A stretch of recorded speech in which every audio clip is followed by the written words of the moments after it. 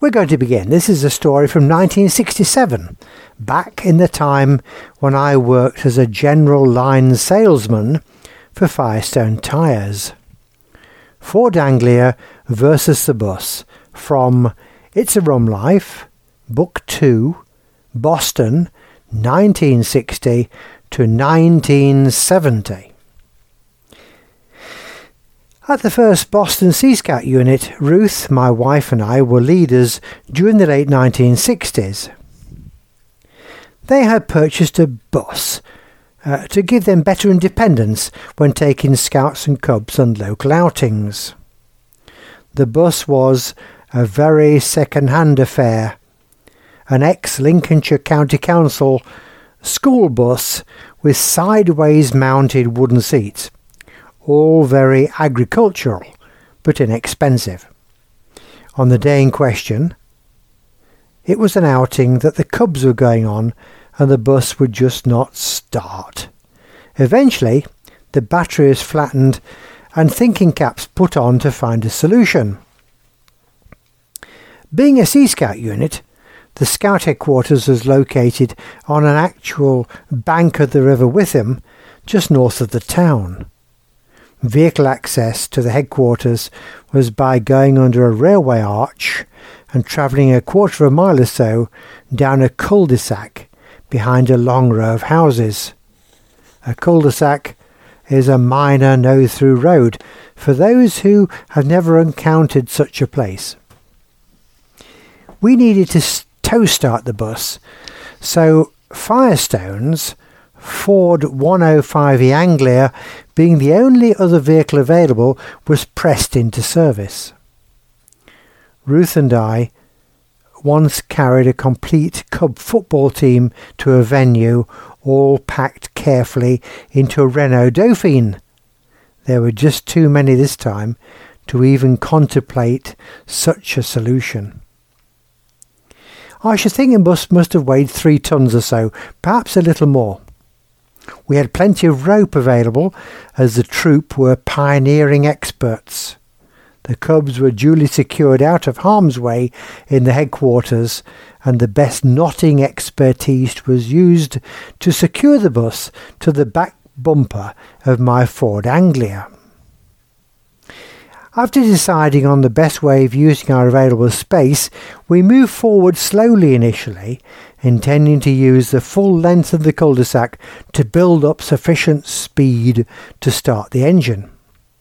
However, Bill, the Scout leader and bus driver, was feeling lucky and let in the clutch earlier than I had anticipated. Perhaps he used too low a gear, or perhaps it was just the extra compression of the bus's big diesel engine, but all at once 3 things happened. The bus gave an enormous lurch, and the engine started with a huge roar. The second thing was my Ford Anglia came to a dead stop, and the third was my back bumper suffered an instant hernia. On close inspection, it resembled a broad arrowhead, but pointing rearwards. We had overcome our main problem, and the Cubs could have their outing after all.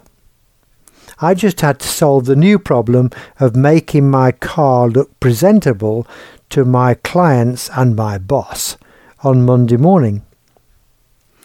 For the first few moments, all I could think of was the situation encountered by a colleague on the Firestone Tyre and Rubber Company initial training course.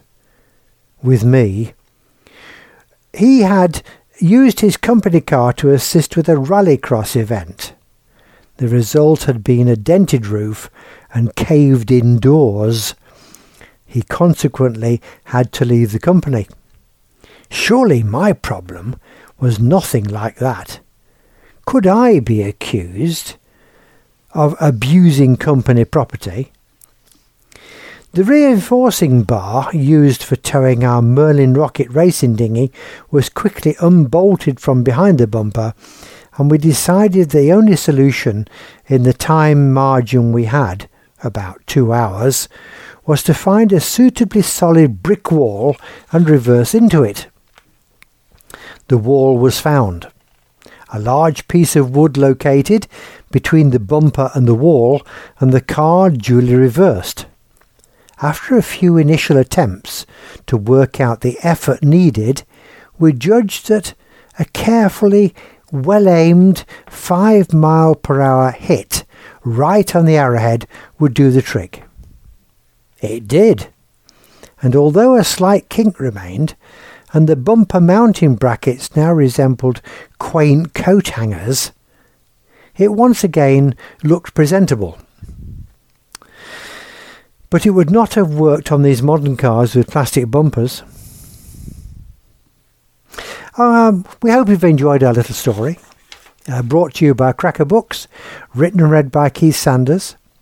You'll find more information and short stories on Keith Sanders is the Storyman.wordpress.com or keithsanders.com/wordpress.com. There's more free audio stories on this Buzzsprout site. Lots of free videos to watch on Keith Sanders, the Short Story Man on YouTube. There's a shop where you can buy all the books we produce. All our stories are in book form. They're in all kinds of formats. They're not expensive. And you can see them all on richardkeithsanders.selz. That's selz.com. Thank you for listening.